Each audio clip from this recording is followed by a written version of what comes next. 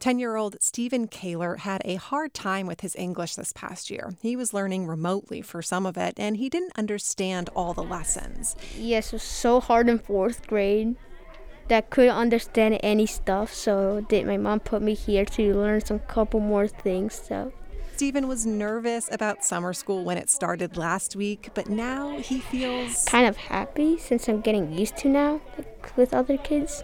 Getting used to other kids is one of the main goals of summer school this year. With the help of federal COVID relief aid, Manchester's summer programs are a full rather than half day. There are music classes, outdoor time, lots of group activities, which Iriana Lopez loves. It's fun because I'm learning new things and doing fun activities.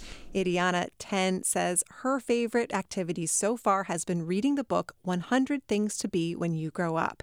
Iriana now has 3 possible career paths. Maybe a teacher, a lyrics writer, or a wedding designer. For now, she says her main goal is to be a good 5th grader. Sarah Gibson, NHPR News.